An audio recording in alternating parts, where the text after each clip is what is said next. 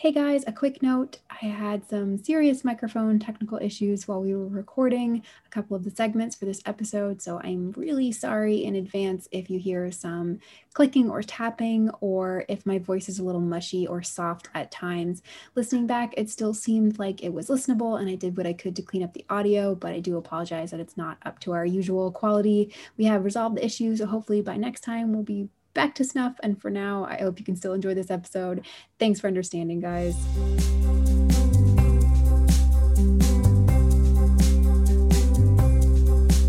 You're listening to Pod on the Suit, your Steve and Tony fandom podcast. I'm Ferret. And I'm Flame. Thanks so much for joining us. Hi, Flame. Hi, Ferret. Hi, fandom. Welcome to episode 4, everybody. A huge thank you to Wolfie, our cover artist for this week. Make sure you check out the rest of their work because it is mwah. Today we have a yummy and a bit naughty topic for you, sex work. The delightful Robin TCJ joins us for a let's talk about sex work AUs, what the appeal is, what kinds there are, what we love and what we don't love about them. After that, Ferret and I read Place Your Bets by Ruru Nihime that takes the sex worker AU and it turns it a little bit on its head.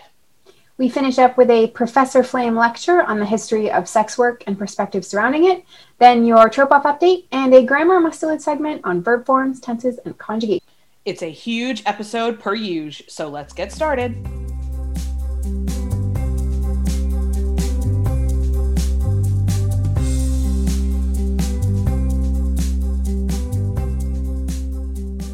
We have asked the incredible friend of the pod and friend of Flaret, Robin TCJ, to chat with us today about thoughts, horny and otherwise, mostly horny, on sex worker AUs and kind of the, I guess, why they work. I mean, they make us horny, obviously, duh. But like, there are lots of different kinds of them. There are lots of different ways to engage with them, and all three of us have, a little bit of experience. I think we've all written one or two. We've probably read a lot more. So we have a lot of thoughts. We don't have a lot of how-tos. This is not a creator corner. This is a let's all be horny on Maine together. So this is as we said at the top of the show, this is a not safe for grandma episode. So headphones if necessary. Yeah, please make sure that all ears that don't want to hear about Steve the truck stop hooker are somewhere else. So photo shoot. Can we link the photo shoot in the show notes because everyone needs to see it? Yes, please do. Yeah, the behind the scenes details magazine one where he's on his knees on the carpet with his pants open, shirtless. Come on, that fucking hat. I'm just the fucking hat. It's so slutty. Slutty. Gloriously slutty.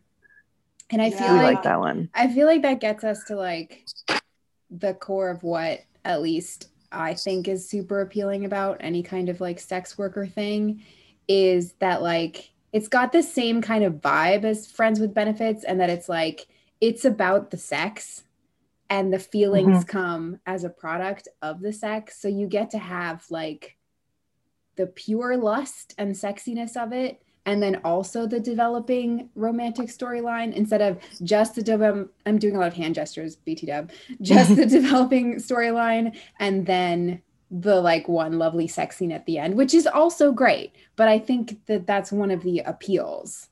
It's really nice how it reverses the sort of the way that the story traditional chronology, right? Yeah. Thank you for that. I know a word, but I don't know this word.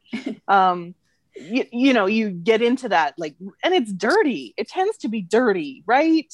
It's lusty. Yeah. It's just we're here for the sex. If you're paying for it, it's just there's no emotional negotiation. There's no questioning or misunderstanding. It's I'm gonna give you $300 and you're gonna blow me. There's no self-confidence, oh, am I sexy enough, or does he like it when I do this, that kind of thing, because you're paying for it and he's gonna like it. Or you're the sex worker and he knows he's good at it because it's his job. And except that one time I wrote a virgin hooker Steve for Saber, but we don't have to talk about that. No, that's fun too. We like that too, though. We like all the outliers, but yeah, like and then it progresses into true love. We like that. Yeah, and this is, but like the kind of the wham bam thank you ma'am of it all is why I don't understand that there aren't more things like glory hole fics. Like, it's the easiest thing in the world. They don't even make fucking eye contact. Like, just write a story where someone shoves his dick through a hole. Why have more people not done this? Like,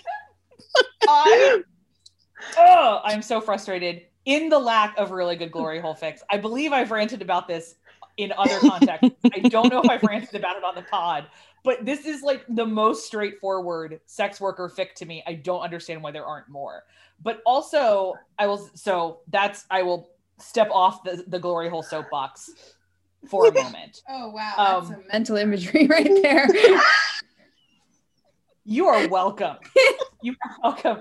I have already worked 60 hours this week and it's Tuesday. So right into your ear holes, folks. You're all welcome. You should also know that for people who aren't on the Steve, Tony, Bucky enthusiast server with us, Robin is a potter and is incredible. Thanks. So when I was watching Blown Away on Netflix, I made sure to text her all of the dirty pottery jokes about glory holes. Oh my god! Because yes, one. There's so many. It's true. So I think we actually talked about this on the pod before. Yeah, the glory hole in the glass blowing thing is amazing. I'm a fan. We are blessed. But I also, the other thing with sex worker AUs, the other dynamic that I really particularly love is the idea of somebody going, like being nervous about going to the sex worker. So like if Tony is the worker and Steve is the awkward one, I love the way that we see their personalities in how the sex worker will comfort the other character. Yeah. Like it's normal. Like all of this other baggage that you're told about sex, that it is shameful, that it is weird, that like what you want is wrong. All of that is society's baggage. And in this room right now, that's bullshit. And we're just going to make you feel good. Yes. Literally, my whole job tonight is to make you feel good. And I have a lot of thoughts on the profession of sex work from a professional sociological perspective that we'll get to later in the episode. But there's a real beauty of it to me about that kind of freedom that can come with it. Like someone whose job it is just to make you feel good. And there is, as we explore in fic, especially, and you can never ask me to link this because you all know my brain, but I once read a Stucky fic where it was pre-serum Steve and sex worker Bucky.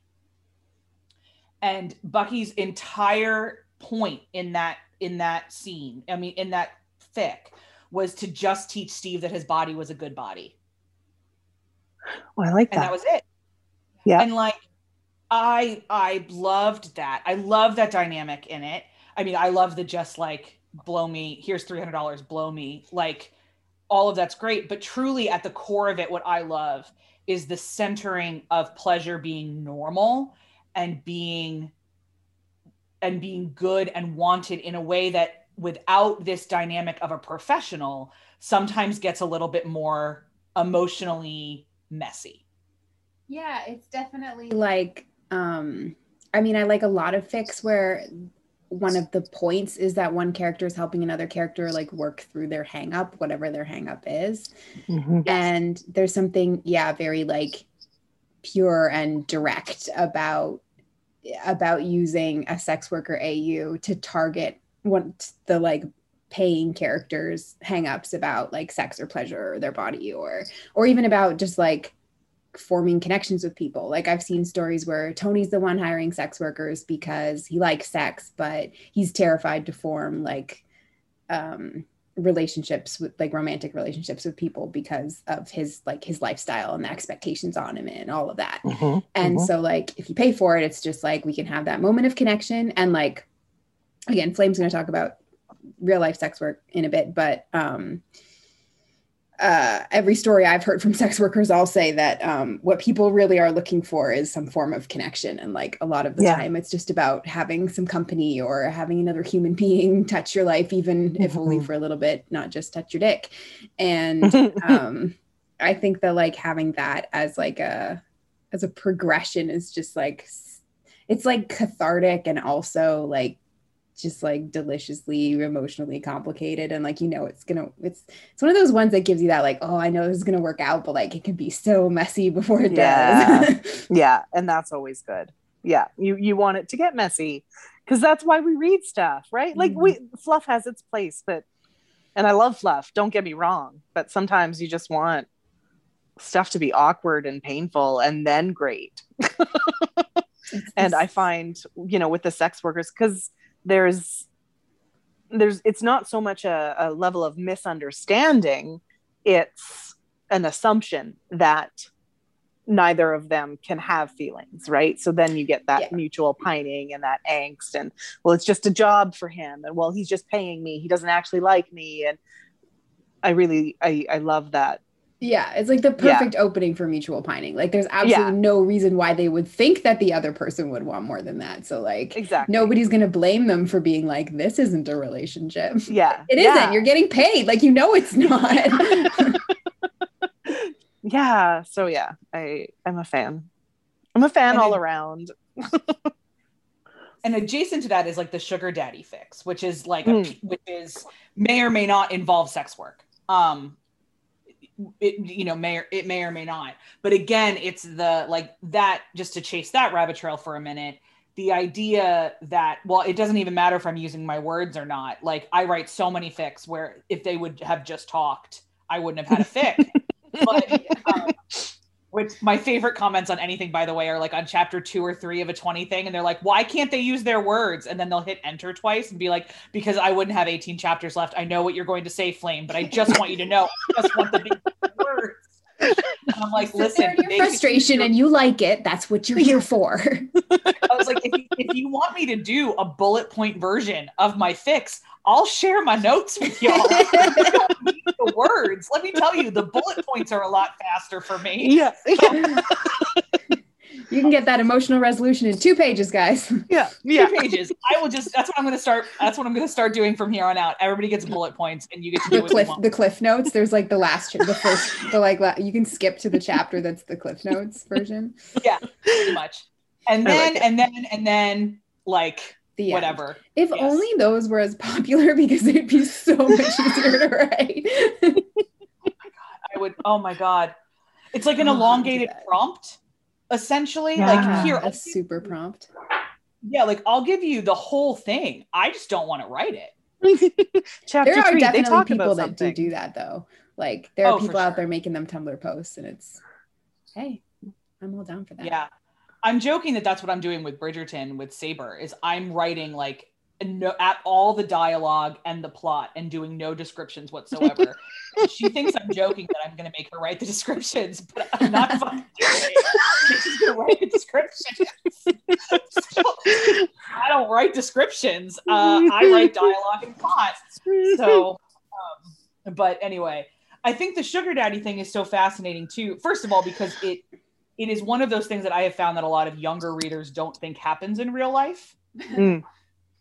And I think sex workers are somewhat like Instagram, my friends. I would like to introduce you to essentially most of TikTok.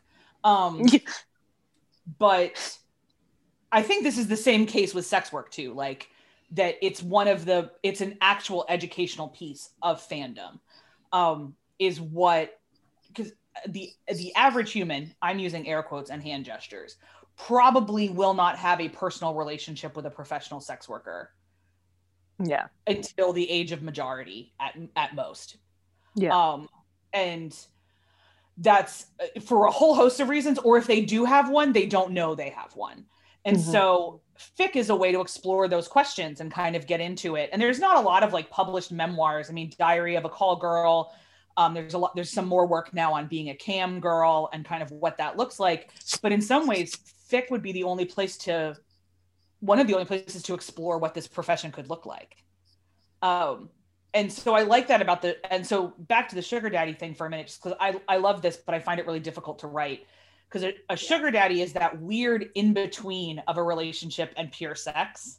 And so how do you then write the transition into like they had a relationship really, but it's based on money. And so once we take the money away, what do we do? And so it's that weird in between that I've never been able to pull off. I have 3 whips sitting in my folder and none of them work. I've been desperate to pull it off and I just can't do it because I can't figure out how you would build trust after that.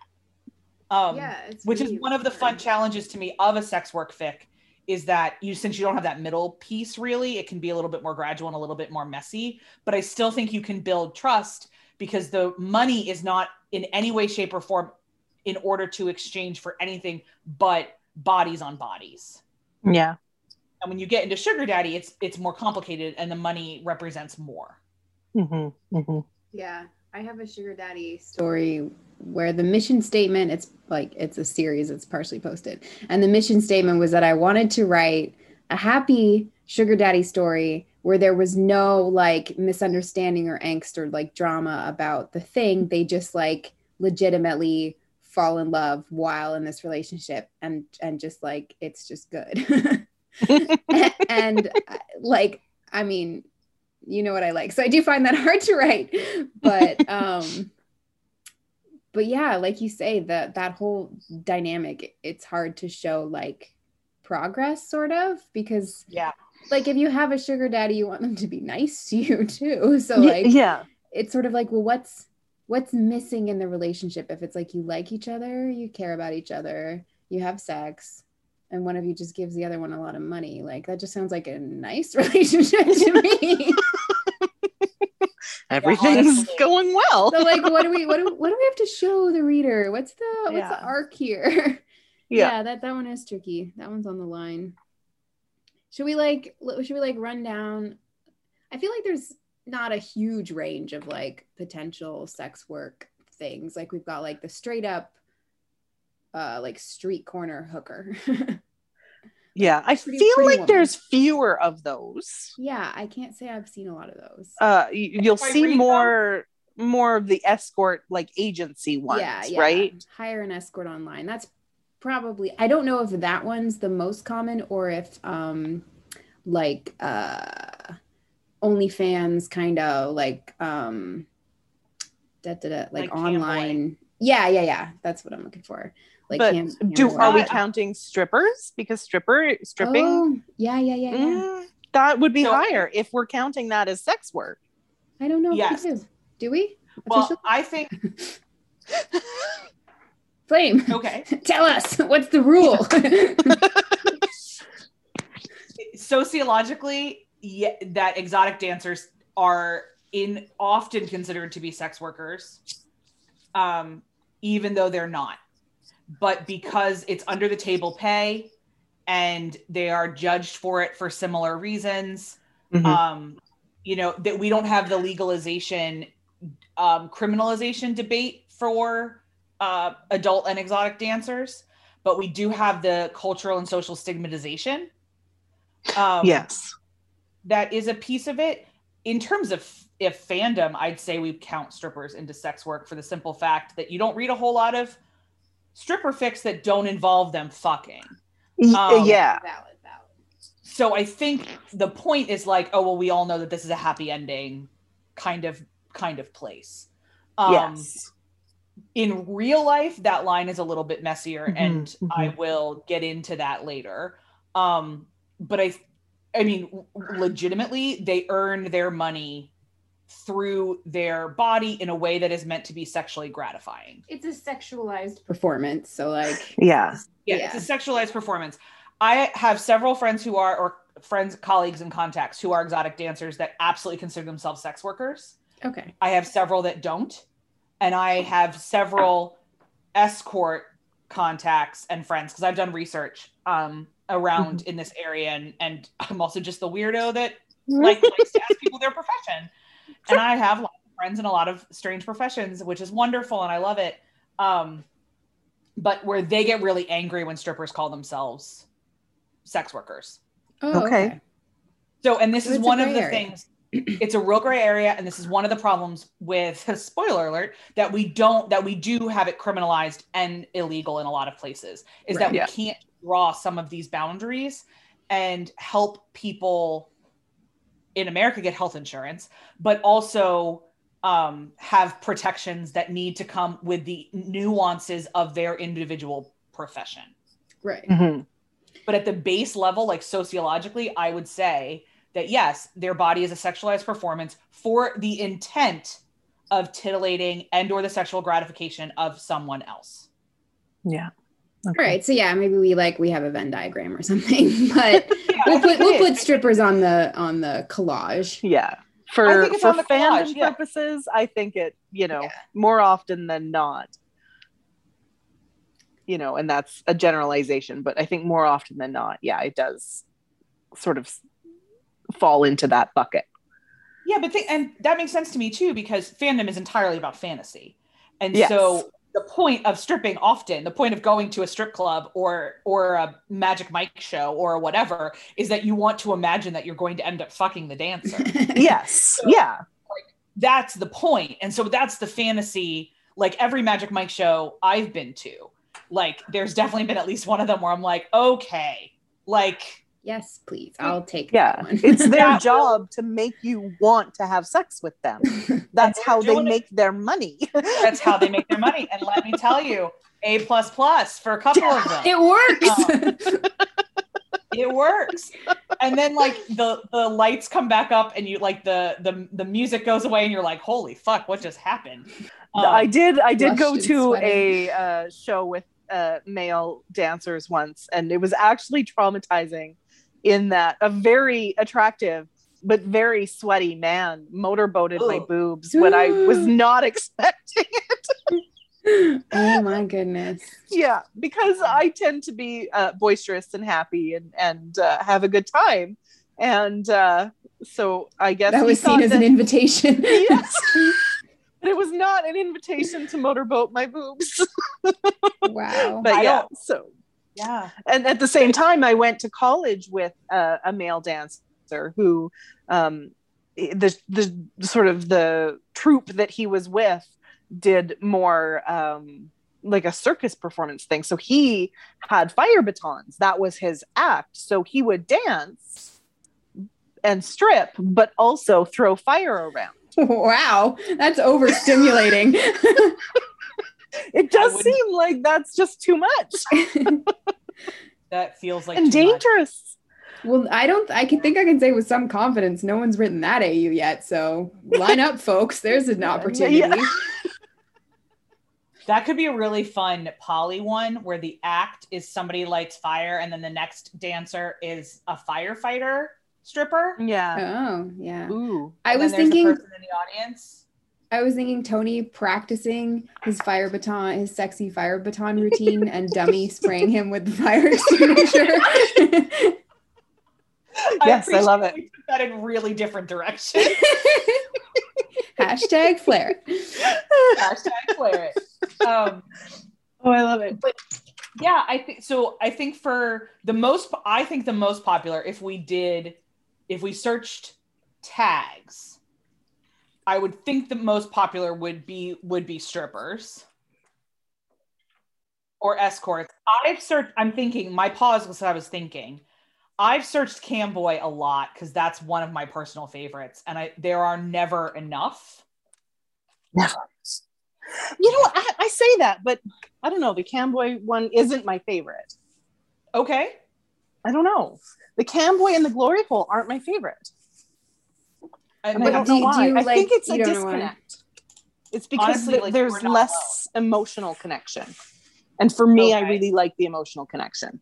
We were just having our lusty sex worker sex, but now we've made eye contact and it's kind of intense. Yeah. Yeah. Whereas with the cam worker and the glory hole and that stuff, there's literally a barrier between you, whether it's the computer screen or the wall that the hole is in. Yeah. I think I kind of like it's sort of like, I sort of feel like if you're doing one of the like barrier ones, then the barrier has to be part of the appeal. Like it has to be the like the tease or like the frustration kind of, because it's like, if you're just there and you can just have each other and have sex, you have to put something else that's preventing them from like, you know, like they haven't realized they have feelings yet, blah blah blah, like there's something there. But if there's a digital or physical barrier, then it's kind of like, okay, you need to find a way to get around this, and that's kind of the point. I think I just sort of side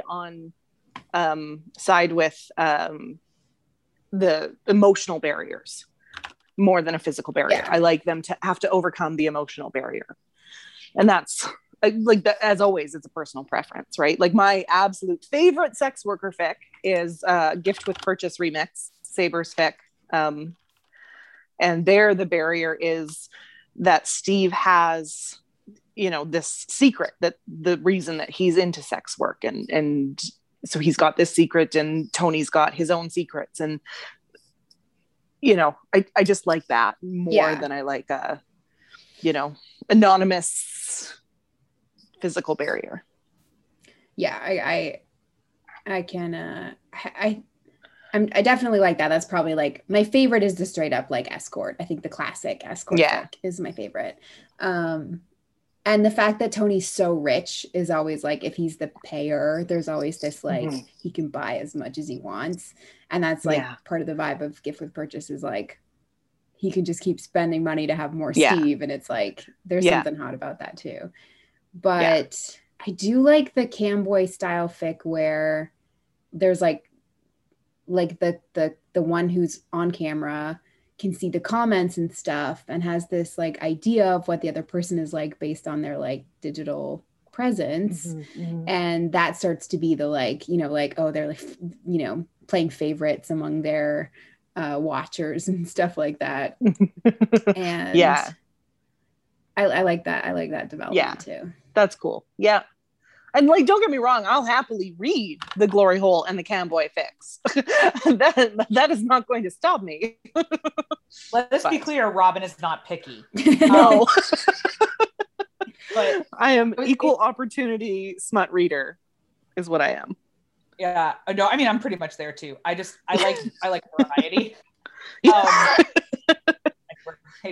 Yeah, I have very few hard no's when it comes to fic. Like I'll read so much, but back to the Camboy just really quick, my favorite one is a Winter Iron one where it's obviously an AU, but Bucky's just home from a war, fill in the blank, can't remember if it's Iraq or Afghanistan. He's back from one of the more recent failed attempts in the Middle East, and is sans arm, and is depressed as fuck and on Sam and Steve's couch.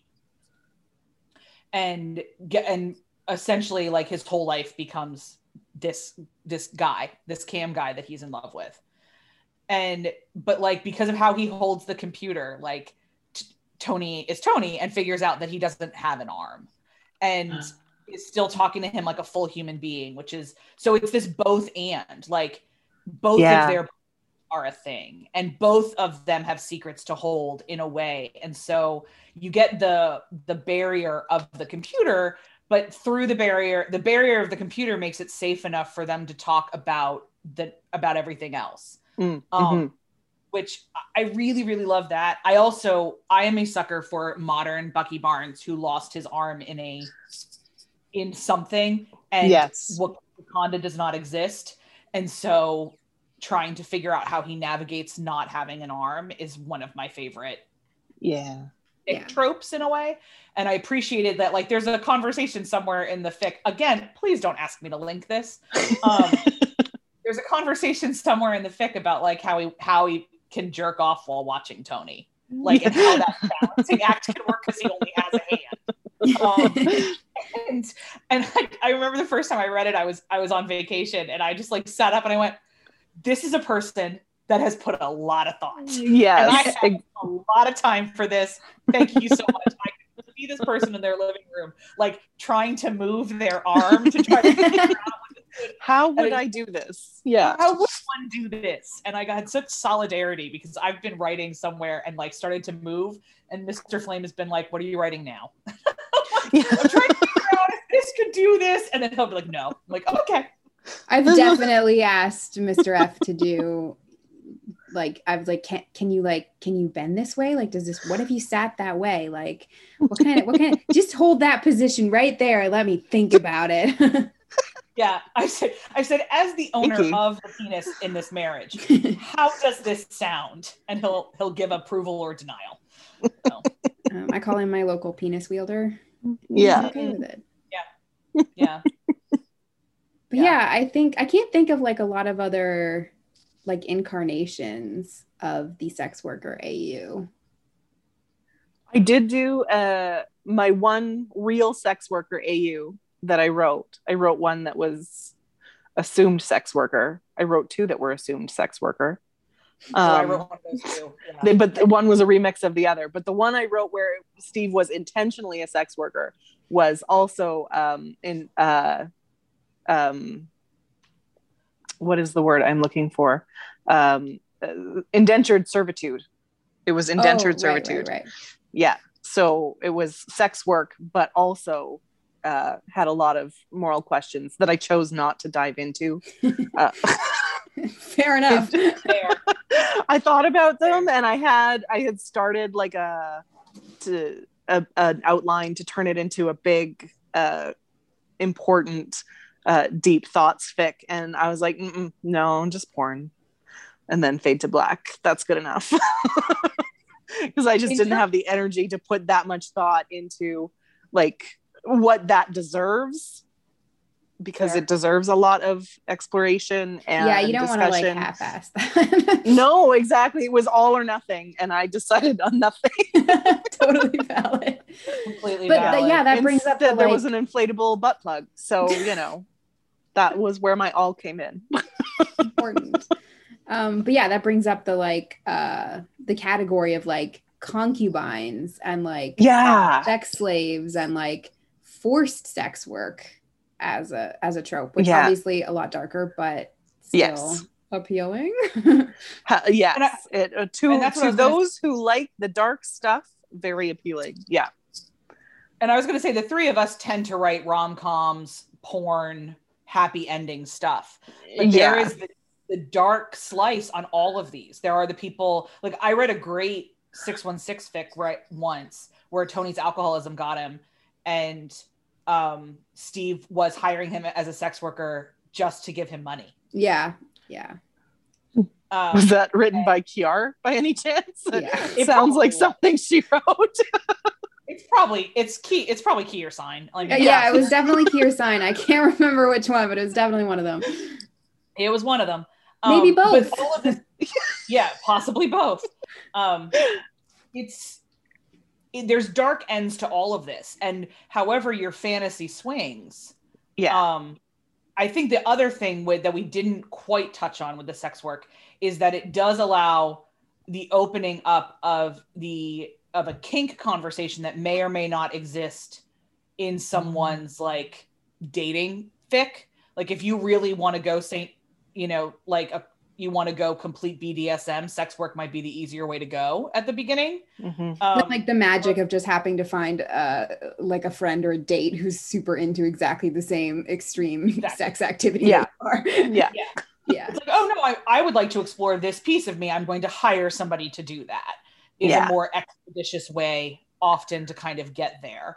But then that slices if you want to write or are into reading sadism, sex work is a great way into that world. Yeah. It's almost there's a flavor out there for everybody, whether it's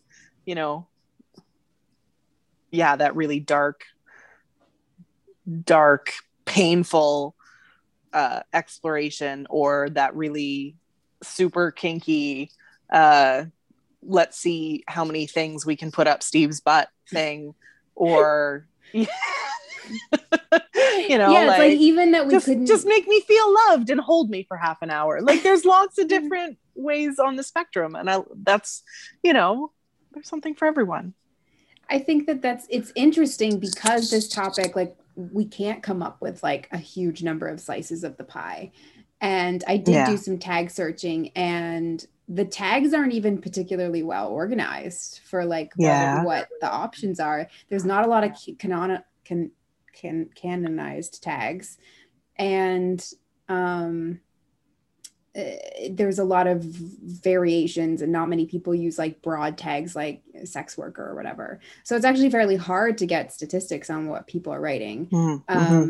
But yeah, there's not actually, you know, we came up with like 5 or 6 different kinds in terms of like what kind of sex work people can do.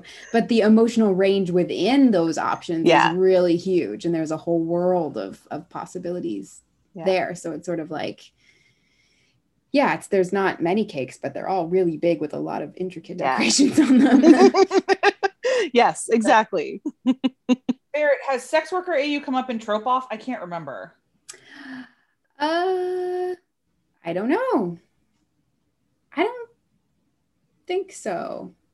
I'll have to check. Yeah, I don't remember if it because I don't think we've talked about it before on mic, and we would have if it came up. Yeah, I can't say for certain if it's going to be in round 2 or not, and I wouldn't want to give it away if it were. So, of course not. Because again, everyone, I don't get spoilers. I don't know what's in round 2 either. But I really don't think it was in round 1. Yeah, I don't think we've talked about it. So if it's not in round 2, I would like to, at this moment, nominate it for round 3 for the simple fact that I'd love to see, because I'm making what it gets round combined 3. with. Yeah.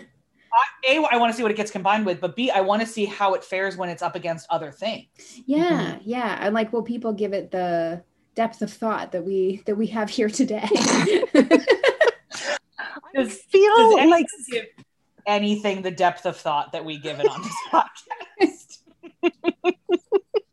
I feel like Sex Worker AU is something people like to read more than they like to write. And the reason I think that is because of all the sociological attachments to sex work as it exists in the real world. And I think it's one of those things people don't want to step on wrong. They don't want to make a wrong assumption. They don't want to, we want to be sex work positive, but also we want, that sort of that dirty drama, dirty little secret and that drama and all that other good stuff. So I think that's a really hard line to walk. And I think that makes it hard for people to write. Yeah, that's maybe. And I think also that maybe while there's a big range of like emotional premises, because it's sort of limited in how many like story premises there are, that coming up with like plots that don't feel like they've been done already, which obviously 2 cakes, but just like the thing that grabs you to be like, oh, I want to write this. Like there isn't that little like motivating nugget, because it's kind of like, how many more ways can we do this? And I think we can do it a lot of different ways, but it takes a little bit of extra thought to come up with something that feels like chaseable in that way. That's just got that little, like, there's a bit you can get your teeth around. Yeah. The one I did the longest, I combined it with like Omegaverse. And like the way that it intersects with other tropes is. And I feel like more often than not, it is intersecting with another trope or another AU idea. Whether that like almost, well, how many can you think of that are even not a sort of a non-superpowered AU? Yeah, right? like I think that one that Flame was just talking about, exactly. Tony, like this is the only one I can think of where they're still who they are. Are there any other canon ones? I think I've seen. No, but now I need to write one. Right? Like, okay, like my brain's just like, what about this one now? Like, I think Steve I wakes did up read... and he wants to connect to the world, so he starts doing like fucking OnlyFans or whatever. Like, why not? Yes, who knows, right? Tony. Yeah. So he comes to Tony and he says, I have this idea. And like, so can you do your barf thing, but like give me a different face, like in tech?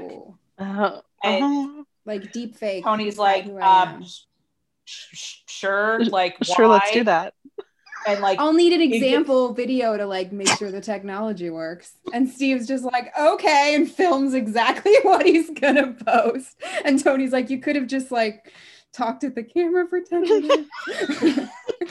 Or you go the other way, and Tony is also an oblivious idiot and gets so excited about the tech side of it, goes on an 8-day deep dive without even asking Steve what the point of it is. What could you possibly want this for? What could, like, it doesn't matter because he just has to solve this puzzle now. Yeah. And then it, like on day 4 or whatever, Nat wanders down and is like, do you even know what you're doing this for? There are infinite possibilities that aren't explored. I got another one. A Stuckoni, where Steve and Tony, it's like post Winter Soldier, and Steve and Tony are at the tower. They're trying to find Bucky, and they find him hooking because that's like what he's turned to in, you know, not having anything else to do and being hot. Yes, do it. That plum money, got to get that plum money somehow. Got to get that plum money. There's a lot of options here. Plums don't grow on trees, you guys. Robin. Thank you for laughing. I hope someone else out there is laughing too, because that really got me. Sorry. Anyway, I don't know what we were talking about. Okay. Yes. You've got sex worker prompts. Is that what we were going with? Yeah. More sex worker prompts.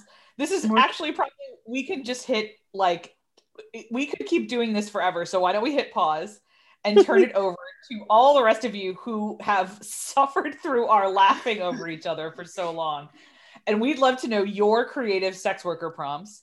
And what I will say too is, if you give us, anybody who gives us a sex worker prompt, I will throw them into a randomizer and I will write one. Ooh. So, because I'm looking for inspiration and prompts right now. So prompt us/me, and if it's fun enough, I'll drag these other 2 into it. For the 3 of us to work, and I meant that way. Heyo. And we'll round robin a sex worker prompt in some way. But we'd love to know what you think about this topic. As always, tell us what ones you've read, what ones you've written, what ones that don't exist that you'd love to see. Hit us up in the Discord or on any of the socials, or if you want to, either in our email or Fandom Feelings or any of the places you can talk to us, and talk to us about sex worker AUs. How do you feel? What do you want? If you were on the mic with us, what would you have said? What inappropriate joke would you have made at different times? Allow us into your brain for this one. And we'll can't wait to report back in next week's Community Talks.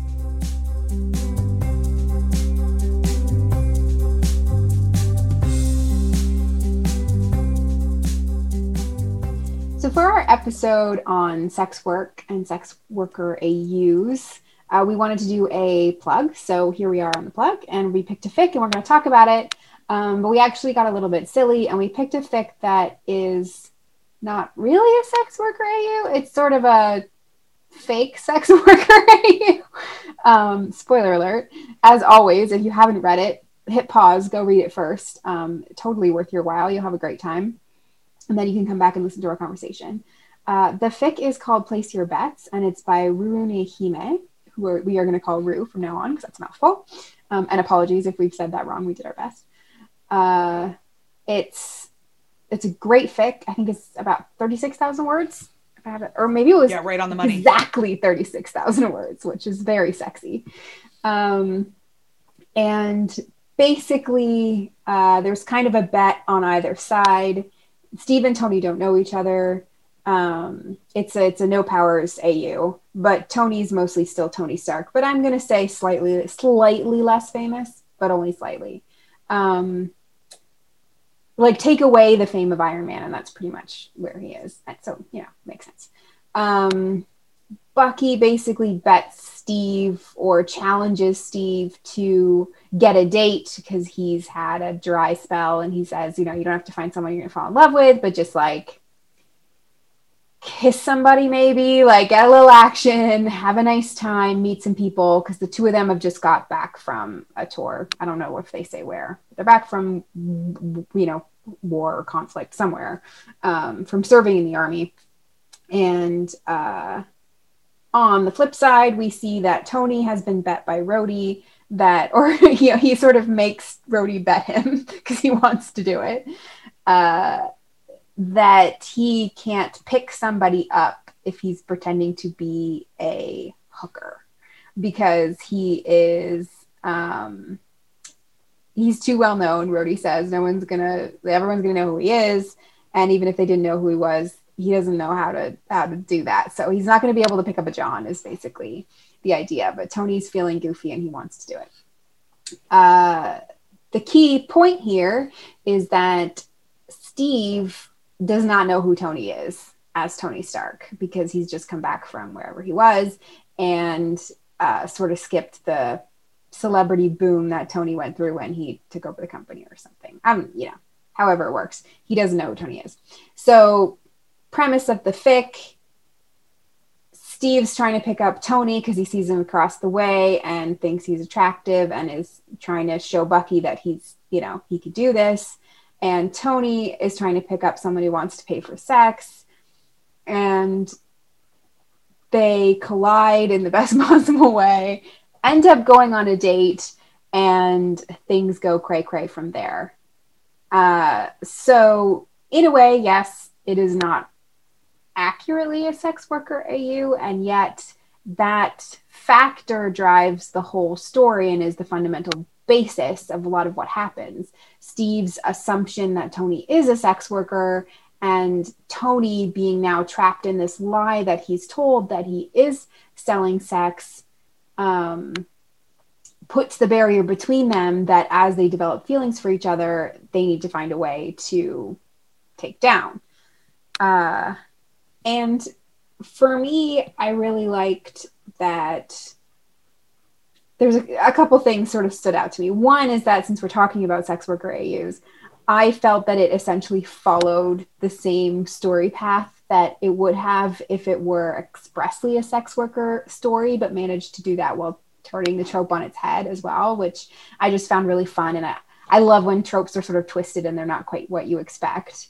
And so having this story that you can imagine the same story, but have, you know, either flip their, you know, a remix would be so easy, making it an actual sex worker AU, and either have Tony actually be a sex worker, and but they meet and they go on, and, you know, Steve's challenged to take him on a date, and he does take him on a date, but Tony doesn't reveal that he's a sex worker. And so the thing he's hiding through the fic isn't that he is Tony Stark TM, but that he is a sex worker. And so much of the fic could be the same with that being the secret. And I just found it was really enjoyable and really interesting and fun to have it instead be that Tony's like, no, I'm not a celebrity, I'm a sex worker. Like, he actually feels that being Tony Stark and being that celebrity known the way that Tony Stark is known is worse perception wise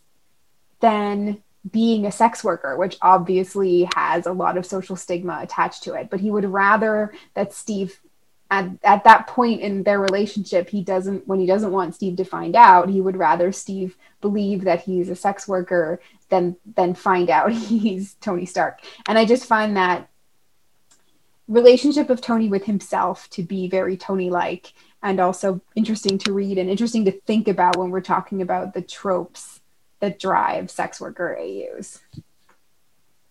Yeah, I completely agree. What's fascinating so much in this particular fic is that I'm scrolling back up just to make sure that I get when this was written, because I want to, yeah. So it's 2016, which is like a little bit in the peak of when I read fics and go back and read fics. This was a lot of the era of a lot of this kind of vibe of Stoney, like a lot of aw shucks, first, like just out of the ice, still 2012 kind of Steve and this kind of frantic mess that is that is Tony. We were all trying to dodge the whole Civil War thing and just be like, let's pretend it's like 3 years ago. I don't blame a single one of you. No. But this is kind of one of the greatest examples to me. Like, I forgot this was even a sex worker AU until you said, like, why don't we do this one? Because I love this one entirely because of the dynamics, not only between Steve and Tony, but then like with Rhodey and Bucky as the wingmen. Because the Jameses meddling with Tony and Steve is one of my favorite Stoney elements. Like, oh, yeah. I love the Jameses. And I could read the Rhodey and Tony / Bucky and Steve show forever. And so I loved that. I bring that up because a huge part of a sex worker AU in a lot of ways is like the friends knowing that the sex worker has fallen for the person, and like how the friend talks about that. Like that's present frequently in the trope. It is. And so we get that on both ends. Like Rhodey has been over it since 4.7 seconds in. I think he might have been over it before it even started. He's been over Tony since 1991. But it's just a really fascinating dynamic. I also just love, in terms of things I love about the fic, just want to point this out. This is a short time frame and yet so rich in detail. Yeah. The relationship happens rapidly. Like they fall for each other over, less than a week, I think. But you get so much detail and feeling and experience in that time. Sorry, I interrupted you, but I was excited. That's okay. Like, I think it's like maybe 5 days, which is also a very New York rom-com energy. Like New York is a character in this story, and like Brooklyn is a character in this story, and how they physically interact with the space. The only thing I didn't personally love the Peggy stuff. It just wasn't my favorite detour, as it were, into a past. But I love the High Line. I love the idea that, physically, I love walking the High Line. So I loved the High Line. I love the big gay ice cream truck. So I was pretty happy with that cameo, as it were. I'm a sucker for Steve with small children, so I loved the orphanage aspect. Anytime you throw Harley at me and the potato gun, I'm going to be in. Peter being a blushing, stammering idiot who's still really good at science, always a tick box for Flame. So all of it just kind of wrapped together, like I said, except for that one little plot device I didn't necessarily love as much, but still loved the fic overall. And it's so well executed that I forgot the entire plot thing that, like, in terms of the warm fuzzies it gave me. I forgot the conceit of the bet until you brought it up to me again. It's interesting because, we were talking in our last segment, we were talking with Robin, we talked about barriers a lot. Like, what's the barrier that's keeping them apart, and the difference between having a physical barrier and having an emotional barrier that keeps them apart. And obviously, this fic leans so hard into that emotional barrier, and all 36,000 words are about how they're going to break that down. And that just fits the vibe of what we were talking about, what we like and what we expect from a sex work AU is that barrier.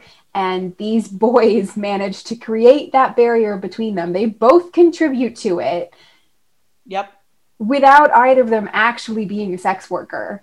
And yet they're just like, yes, that is the thing. That is the thing here between us. And I'm like really impressed at the ability of them to be like, here's a thing that a lot of stories use as a way to keep two people apart. It's a classic, not just in fic, Pretty Woman. That's the, fundamental basis there. We love that. We love doing a I can't be with you because you only like me because you're paying for it, and you're only here because I'm paying for it, kind of thing. Neither of them ever actually pays for it. Neither of them ever actually has sex, and neither with each other in the fic, and neither of them is actually a sex worker, and yet those three things are still the emotional barrier that's keeping them apart. And that's just It's very deftly done, and I'm impressed. That's a great point. And they constructed it entirely themselves, which is a really good, as you said, it's a good reminder that for most of us, the emotional barriers are the ones we create ourselves. Oh, yeah, for sure. It's like, you know what? You don't actually need to have like a great class divide or a language conflict or your family hates the other person. If you're dramatic enough, you will find a way to keep yourself apart from the one you love without anyone else's influence at all. Good news. Do you have the emotional capacity of a teaspoon? You too can star in a fanfic. Like, so yeah, ultimately at yes. the end of the day, I love how this is a fic that is, you know, it's tagged fake prostitution. It doesn't claim to be a sex worker fic, and yet it hits the points that we were talking about as our favorite things about a sex worker fic. And that's beautiful. Yeah, highly recommended. I will say too, I have binged all of Rue's other fics and recommend them highly as an author. Highly. So if this is your first introduction into Rue's work, please enjoy. They've got 52 Marvel fics, currently doing a little bit more work in Destiel, which I also dip into. But if you don't, then you've got 52 Marvel fics to glom onto, as well as some other fandoms that they have written in. This fic and Rue's AO3 will be in the show notes, so please go check it out if you didn't pause and go run read it before we started talking, if you wanted to listen to our conversation first. And make sure that you drop some kudos, some comments, some bookmarks, some love, do a reblog. And thanks for Rue for writing this, because we loved it and we still love it. And to you guys for listening. If you have any more comments on trope subversion, particularly subverting the sex worker AU trope, or other recommendations, hit us up.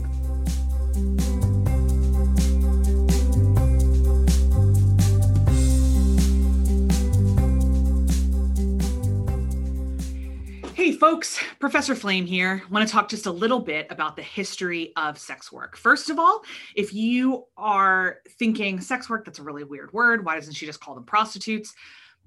Excellent question. People who engage in the profession themselves have asked us to refer to them as sex workers and not prostitutes or hookers or whores or anything else. Now, I know we talk about that in fic and we use hooking really, kind of liberally. So for most of us, like, that kind of discipline is maybe aspirational. I definitely try to say sex worker or sex work as often as possible. There are times I absolutely slip, and I may even in this segment, but I do try very, very carefully to make sure to refer to it as work, because it's labor. It's labor where sex is exchanged for money. This is different than sexual slavery. This is different than sexual trafficking. I'm going to specifically be referring to an entity in which there is an element of consent on behalf of the person performing the work. We can, there's layers of consent, but there is an element of consent.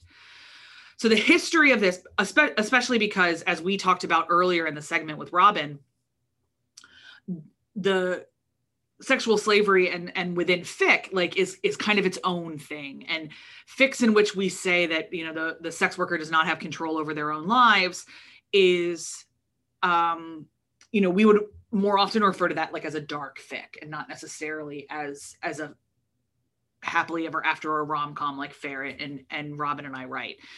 So I'm going to narrow this entirely towards, I guess, the kind of sex workers that are in a lot of fic, which is there is a level of consent of some fashion. I even wrote my longest fic about Steve being a stripper, though, is based in an Omegaverse society in which he has very little choice, but he still made a choice to be an exotic dancer rather than a teacher or whatever else I could have given him options to be. All of that to say, for this purpose and for the purpose of this conversation, when I think about the sociological definition of sex work, which is, again, somebody consents to use their body for the sexual gratification of somebody else in exchange for monetary goods, then exotic dancers do fall into this category. There is debate that I've read whether they should or shouldn't. For the purposes of our conversation today, they are going to. Just because, again, I base sex work when I look at the definitions that are out there and kind of what my research goes over and all the research stuff, I really like making sure it ties to the element of consent. And it also ties to the idea that your body is to bring pleasure and or sexual gratification to somebody else. So whether it's comfort, whether that pleasure is comfort or whatever, but the idea is that you are exchanging goods to use your body to bring someone else pleasure, sexual or otherwise, within the content of this thing. So couple things out of the way. Obviously, the stigma around sex work, as far as I am concerned, come largely from the fact that as humans, we are terrible about talking about sex when it's not within the language of procreation. So obviously, procreation is generally off the table when we're talking about sex work. Like, that's not the point of this exchange at all. The point is entirely pleasure. And humans, especially in the United States, are really, really shitty at talking about things that are just pleasurable and serve no other pragmatic purpose. However, prostitution wasn't technically outlawed in the United States until 1915, and we'll get to that in a minute. So sex work, see, I slipped it just then. Sex work is the world's oldest profession. That joke is true. We have recorded elements of people using their body to make money in every recorded society, pretty much. There's some tribal societies where that isn't the case, that, especially in the Andes Mountains, but it's very, very rare.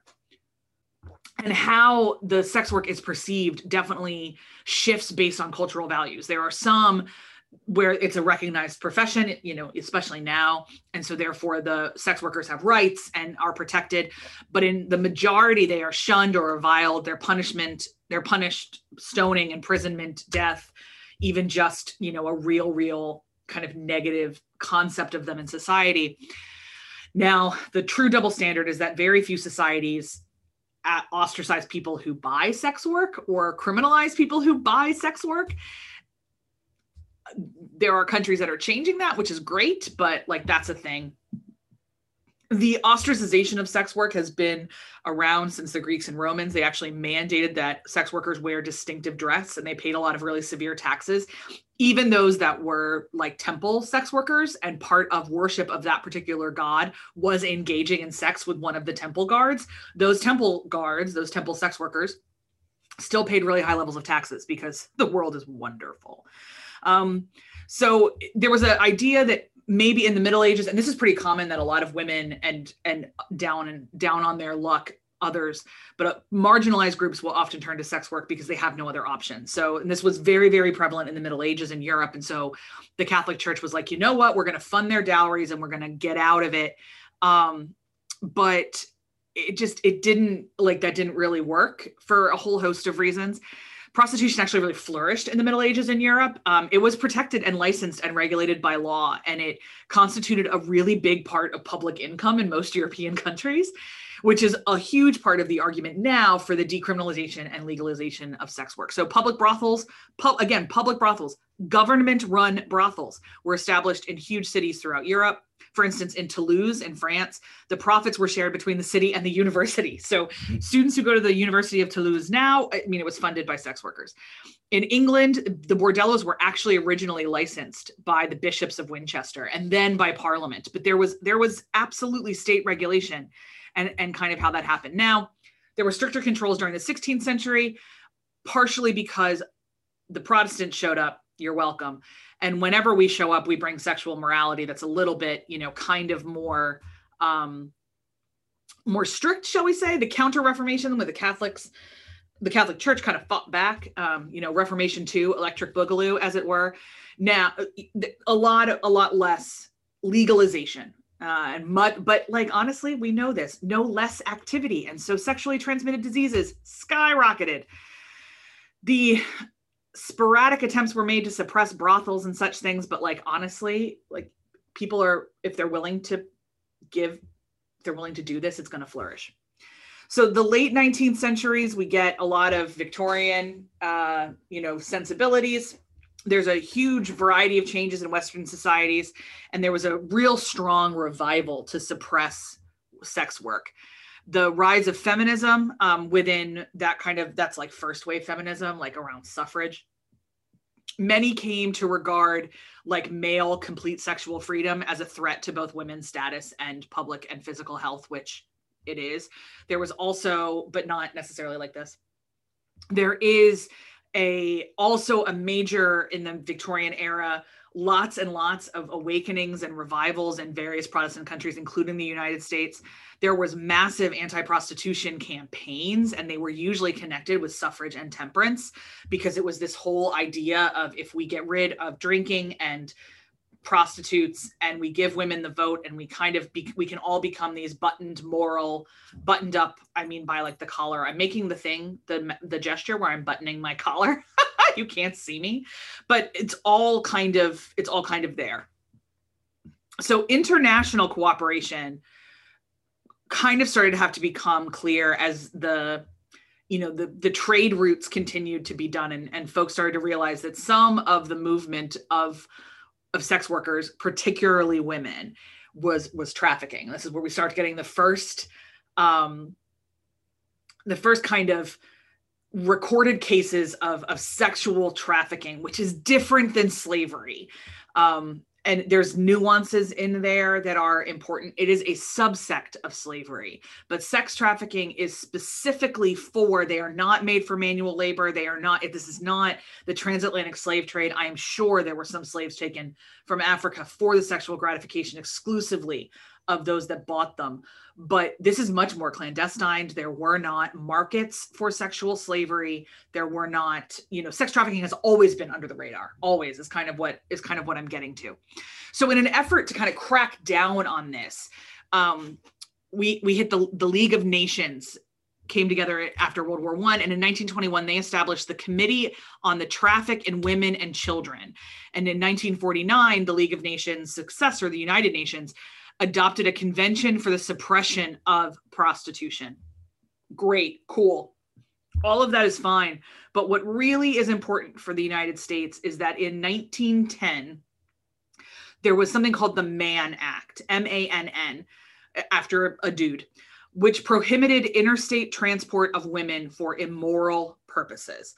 That then opened up the door. By 1915, almost all the states had passed laws that banned brothels or regulated the profits of prostitution, as it were. After World War II, it remained prohibited. Sex work remained prohibited, but it was like unofficially tolerated in a decent chunk of places. And many law enforcement agencies were more concerned with regulating crimes associated with the practice, like theft and robbery committed against clients. This is where you get a lot of the myths that like women would lure men into like their welcoming vaginas and then rob them. This happened actually statistically rarely compared to men who would sleep with women and then kill them.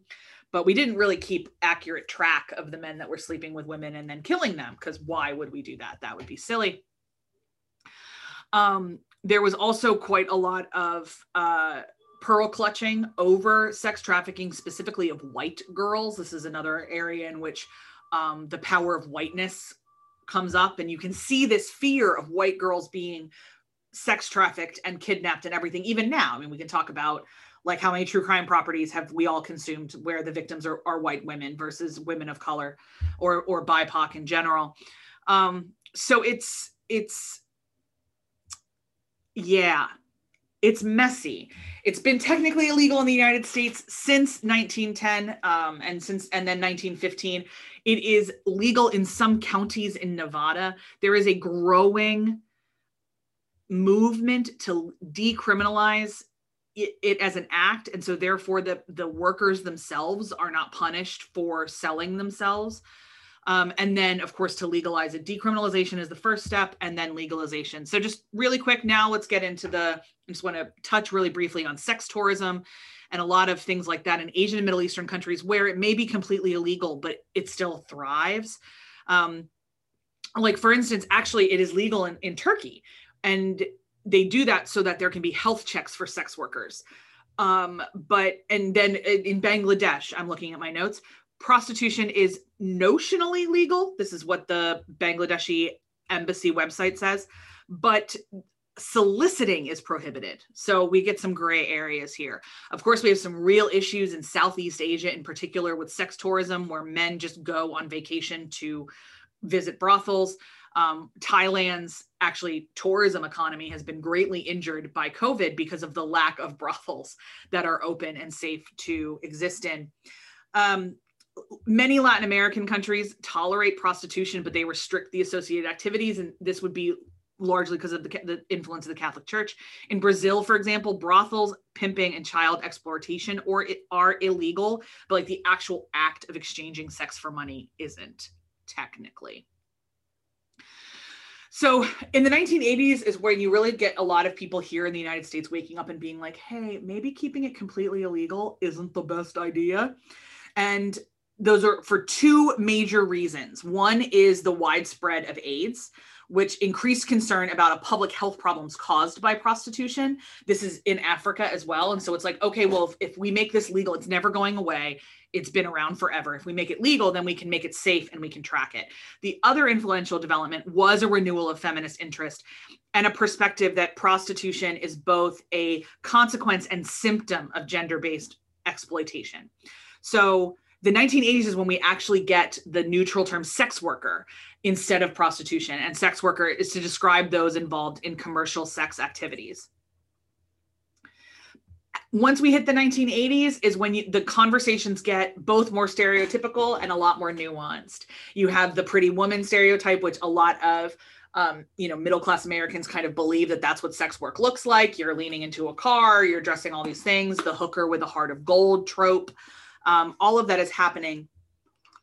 There are, even with legal decriminalization and legalization, there are some excessive power disparities within sex work.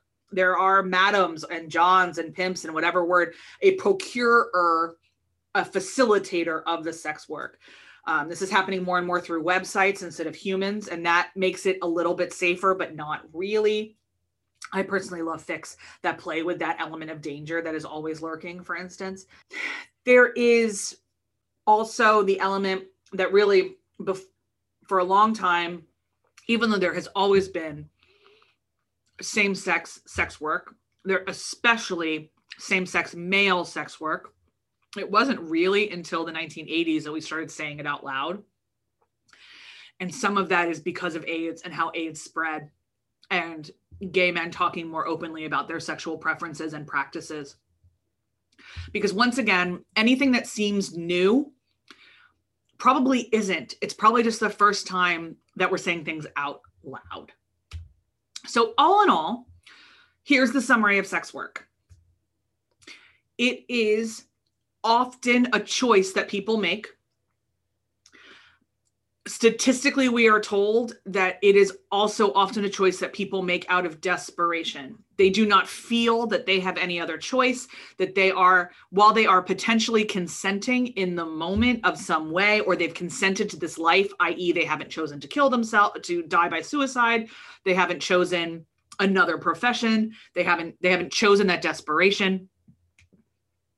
They are perhaps they're under duress of some fashion in which potentially the consent is a little bit cloudier. There are statistically, and research tells us, just as many sex workers that really like what they do. Of course, these tend to be the upper echelons. They tend to not be the people trading sex for drugs, for instance. Just as many stories as there are about desperation, there are stories of enjoyment and pleasure. And that's an important tension to keep in mind that I think we play with in fic a little bit, but we probably don't really consciously play with in life. And earlier in the episode, you hear Robin kind of say, well, maybe we don't write a lot of fics because we always want to be on the side of the sex worker. And I hope we are. I hope we are always on the side of the sex worker, realizing that they've made choices or they've had choices made for them, or both of those things are true. And no matter where they fall on the consent or pleasure scale, they are humans with dignity that deserve to be protected. I am personally, I'll say this, very in favor of the legalization of sex work within the United States for the simple fact that I really feel like they should be able to get health insurance. My answer to just about everything in the United States is, does this allow somebody to get health insurance? Cool, then I'd like it to be legal. So I'm a big fan of that. I have several contacts and a couple close friends actually who have in the past or are currently engaging in sex work. And they are all there entirely by consent. Even the ones that you might look at as a little down and out, I'm using air quotes, very much enjoy their jobs. Not all the time, but on the whole, they're pretty happy with it. I've also talked to contacts for research purposes where it's a circle of hell and they want out as soon as possible. My personal relationships are with people that quite enjoy it. And I'll tell you, the stories I get from them are the best. But no matter what, no matter how they got there, I want to say it again, they are human beings who deserve dignity, respect, and the protections that the rest of us are afforded as well. And so I would very much like a legalization movement to gain even more steam here in the United States. This is complicated though. There's lots of very well-intentioned and lovely people that want to argue for it, against it, and all that kind of stuff. I wanted to just unpack this a little bit and spend a little bit of time talking about sex work and or prostitution, because those words are used interchangeably, even though, yes, more and more sex workers are asking us to use that neutrality. I do have several contacts that prefer the word prostitute, by the way. They like it. I think they like that it's gritty. I think they like that it's a little dirtier, to be honest, just knowing those particular people. But I wanted us to sit with this a little bit longer. And I love writing. I love reading Tony as a sex worker. I loved writing Steve as a exotic dancer in an Omegaverse. I love playing with these tensions of consent and where on the consent scale does it fall? Because consent, even though we talk about it a lot as a binary, it's a yes, no, it's not. Everything's gray. Everything's a scale. Everything's a spectrum. And consent is the same way. When you take systems of oppression and privilege into case, absolutely nothing on this planet is black and white. So that has been your Professor Flame corner for this episode. Please let me know if you have missed this segment. I haven't done one in a while. And if there's other topics you'd like me to cover, discuss, kind of break down from the, nerdy perspective. We've got Ferret covering grammar pretty well. I can't do that. I'm still scared of semicolons, but I can talk a little bit about social systems. So if there's others that you'd like to know more about, I'd love to talk to you.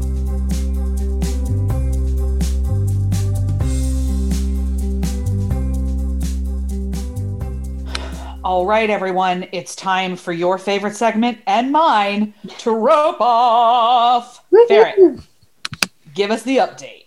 Okay, so last time we spoke, we had just kicked off that weekend's poll, and we had Huddling for Warmth versus Friends with Benefits, which is almost too combinable and delicious. And I was really curious what people were going to say. I did not have a strong prediction, but there was a strong winner.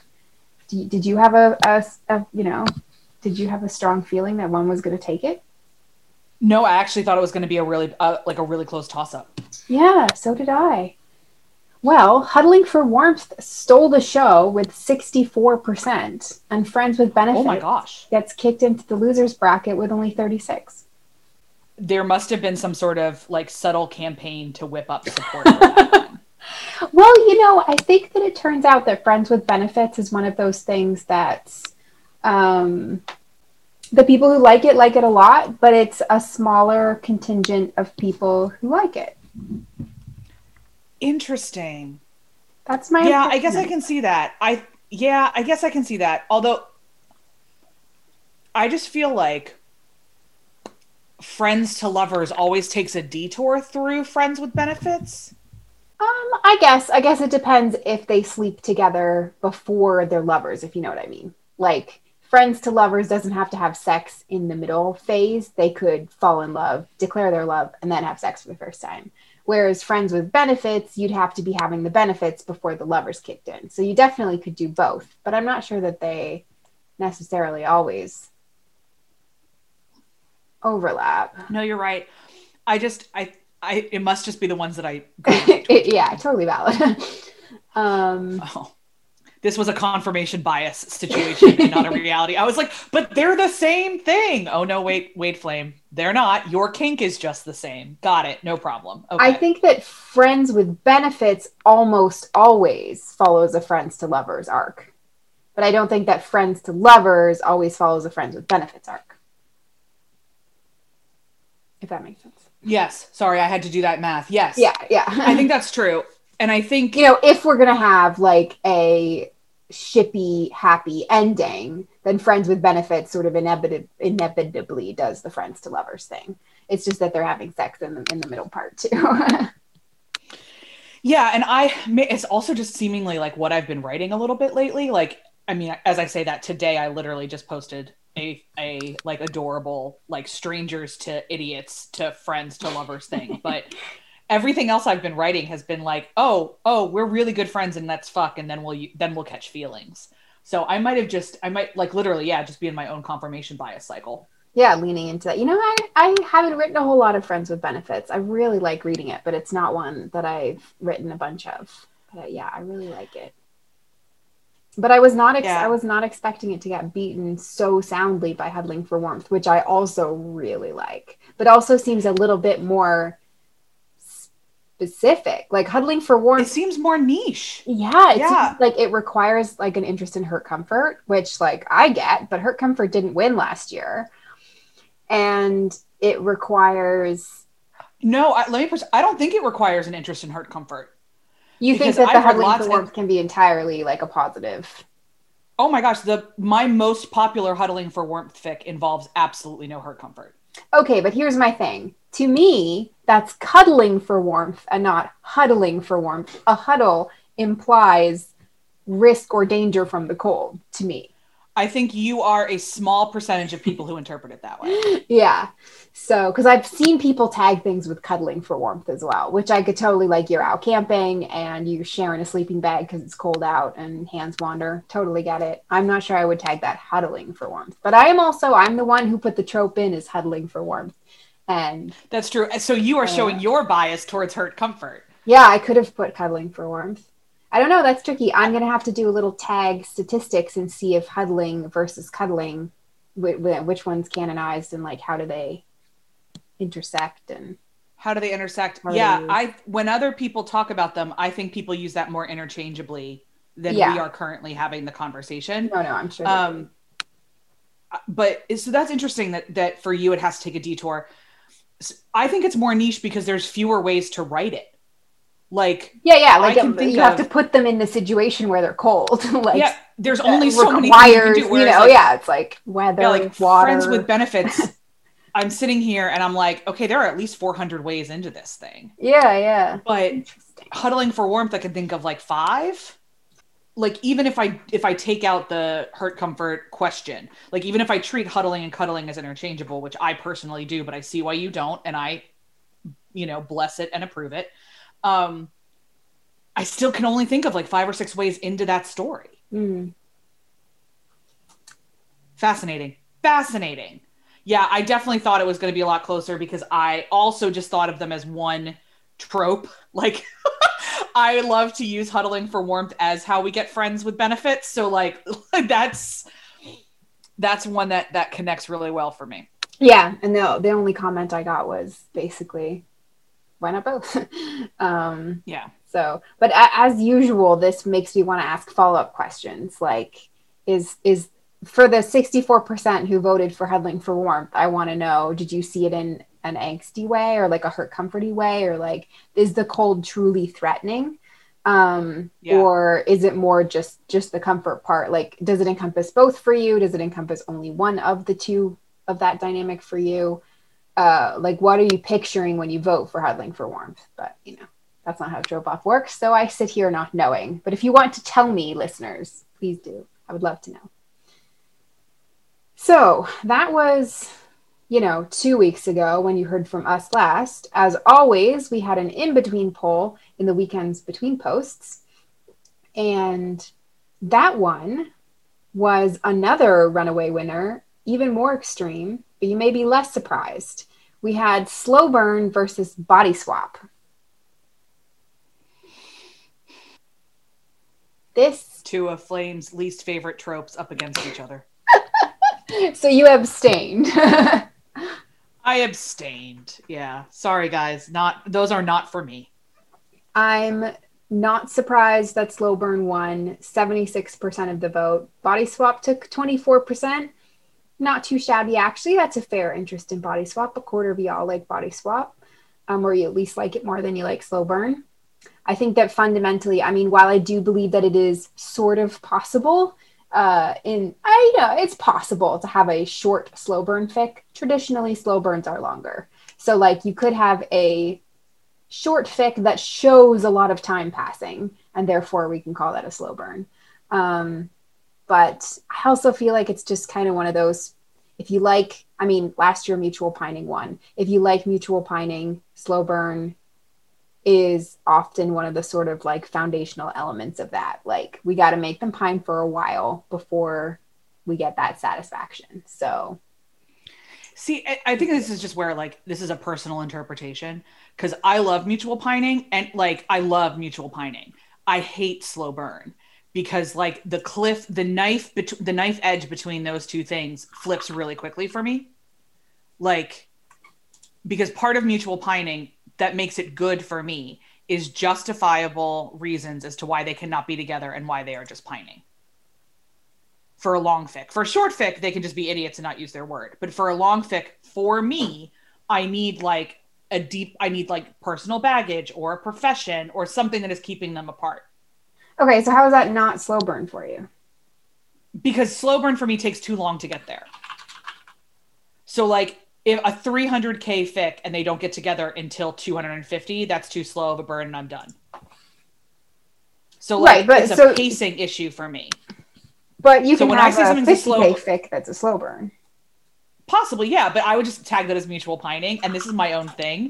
When I say it's a slow burn, I'm usually being derisive. Like, I'm usually judging it and saying I didn't like it. It was too slow. Oh, I see. If it's a slow... So, like, for me, if it's a slow burn, I can't feel forward momentum within the relationship. They're just spinning their wheels. Okay. For me, slow burn means that it's not an instant... it's not necessarily like an instant attraction and an instant acknowledgement from them that they want a relationship. Their relationship develops slowly, but the word slow is relative here. Like I say, you could do a 1K fic that was a slow burn if you talked about how they were friends in school first and then, you know, they realized over 2 decades of being friends that they were right for each other and they fell in love and got married. You could do that in 1K and I would still call it a slow burn. That's fair. And so like this is again, like your mileage may vary on the terms. Yeah, like, that's interesting. I'm curious how people interpret slow burn then. I mean, clearly a lot of and people I'm sure more people interpret it a fave because it got 76% of the vote. We'll see how it does up against more specific ones in the future. But I know people that people who love long fics, one of the reasons they say they love it is they love a slow burn. And there's a really famous contemporary romance author named Mariana Zapata, who I cannot stand because her slow burns are the slowest of burns. Like it is a simmer the entire time. And she writes like 500-600 page books.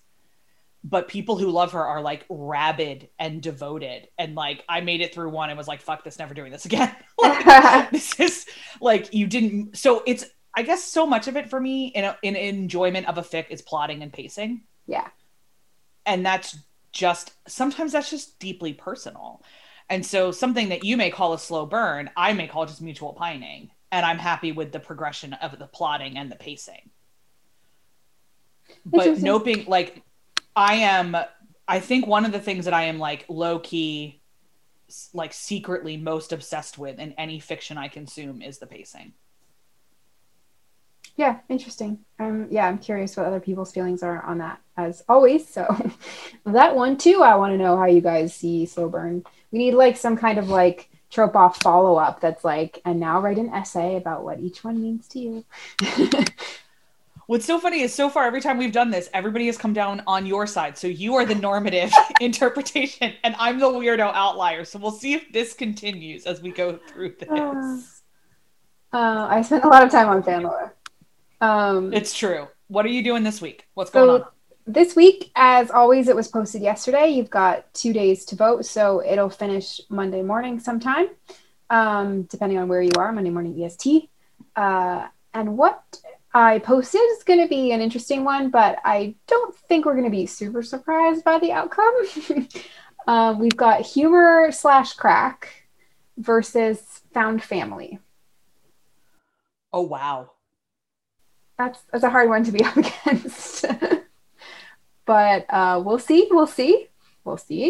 And even if the one I think might lose does lose, it'll be their first loss. So they'll pop down into the losers bracket and they'll have a chance to come back from that and still end up scooping it in the end. But yeah, that's I know how you feel already, so that'll be a short conversation on our next episode. Potentially, yeah. But we also know that I can take anything that's supposed to be a short conversation and turn it into a thesis. So we'll see. But yeah, this is one where I'm curious what people have to say, how they interpret those things, and definitely combinable, because one's kind of a genre and one's a trope. So you could absolutely combine those things very easily. But if you have a specific prompt, I would love to laugh myself silly hearing them. So hook me up.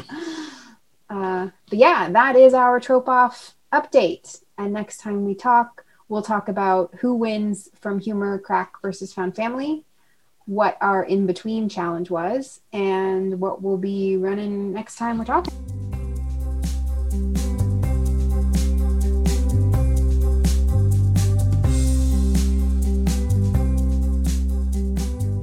This segment is the first in a series of Grammar Must-Have minis that I'm calling Mastering Verb Forms.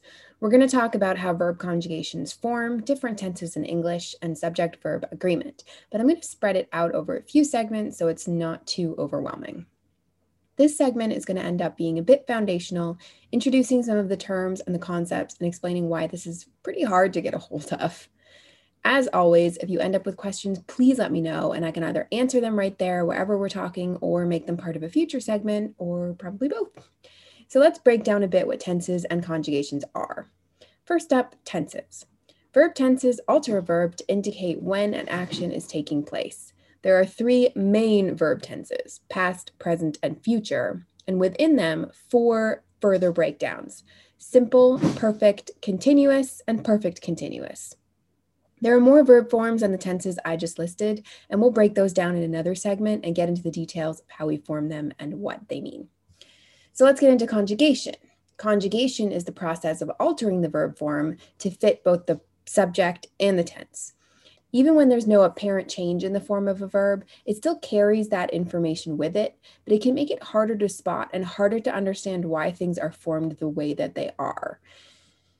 Each verb form has the infinitive form. This is the base unconjugated form that carries no tense or agreement information. In English, the infinitives have the word to as part of them: to run, to walk, to dance, to kiss. When we form tenses, we drop the to and we change either the end or the middle, or honestly sometimes the whole thing, of the verb to make it fit both the tense and the subject. So for to kiss, in simple present, we would have I kiss, you kiss, he kisses, she kisses, they kiss, we kiss.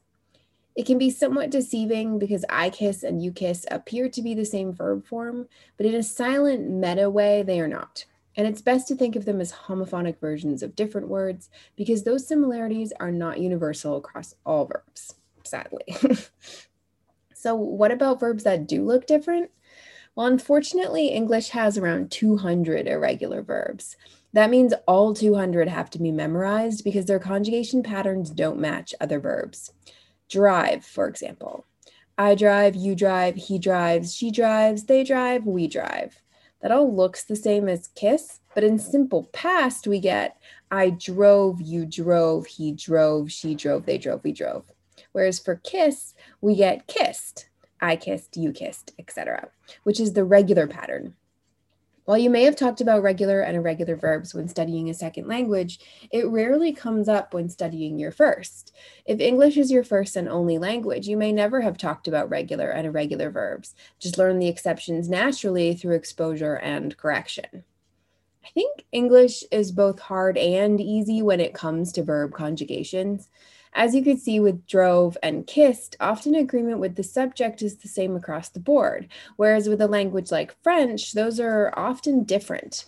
But when you balance that with a huge list of irregulars, and some of those irregulars are very, very irregular, it can make it really hard to understand the basis behind the patterns that your brain automatically knows how to do because of the way humans learn language. And that in turn makes it hard to learn English as a second language, and also hard for native speakers to know what to do when they're faced with a word they've never encountered before. The most challenging part of tenses, in my opinion, is how naturally we learn to conjugate in our first language. When something is that innate and we're learning it so effectively well before we learn it in school, where if we're lucky, we might learn how it works, it makes it very difficult both to understand why we do it and also to learn it by rote for second and third languages. So that's kind of a broad overview of tenses and conjugation, what they're used for and how they're formed, but also sort of an acknowledgement that this is hard and it might be new for you. And you might know how to do all of the things we're going to talk about, but you've never really fully processed the structure behind it. So hopefully this gives you a little bit of that structure to start out. In the next segment, we're going to talk about the verb tenses I mentioned earlier. Then in another, we'll talk about the non-tense forming verb constructions like the gerund and what participles and auxiliaries are. And in the last of this series, we'll talk about some other tense forms like imperative, conditional, subject, subjunctive, and more, which again, you may have only heard of if you studied a second language. If you have any questions, let me know, and I hope this helped.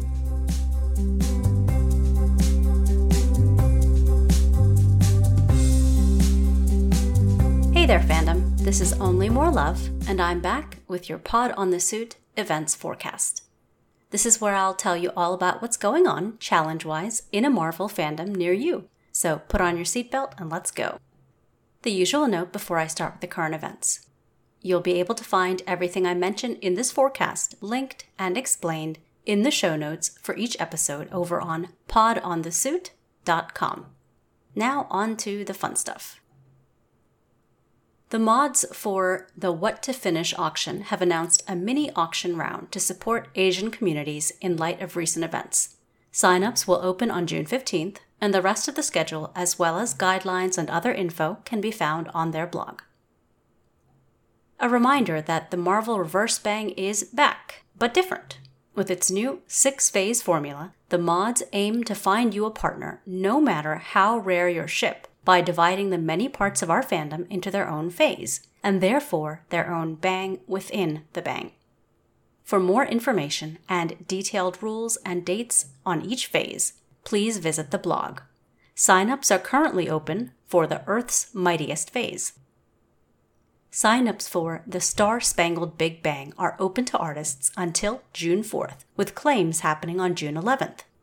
Centering around Team Cap characters, this bang welcomes any fic, shippy, or gen that focuses on at least one of the characters that make up the Team Cap handle. The minimum word count is 10K, and posting is set for September.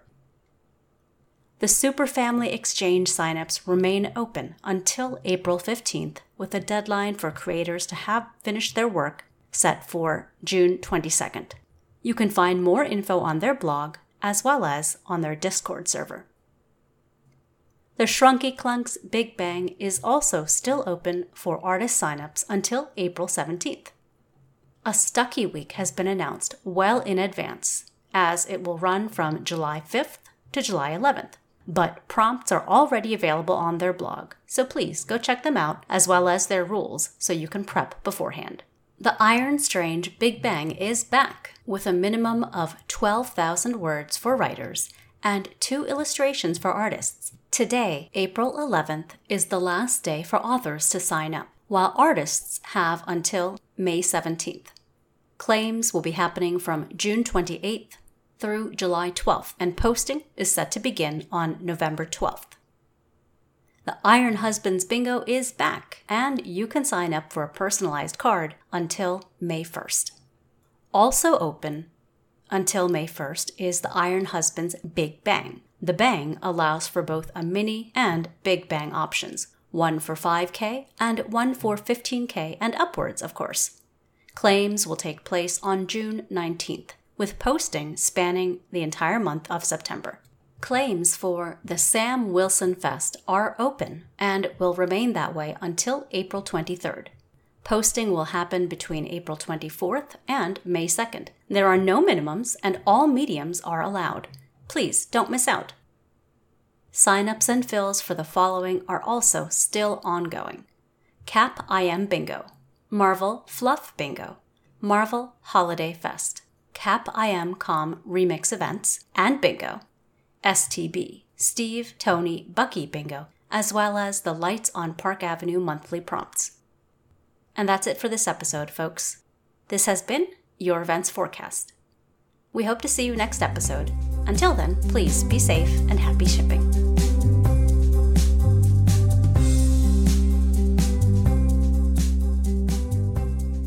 And that is a wrap on episode 4. Thanks again to Wolfie for our cover art and to Marie Only and the Potscast staff for all their help. As always, please hit us up anywhere we are available to chat about this episode. And if you're listening to us on a podcatcher service like iTunes or Spotify, your reviews and ratings really help other listeners find the pod. So thank you for that.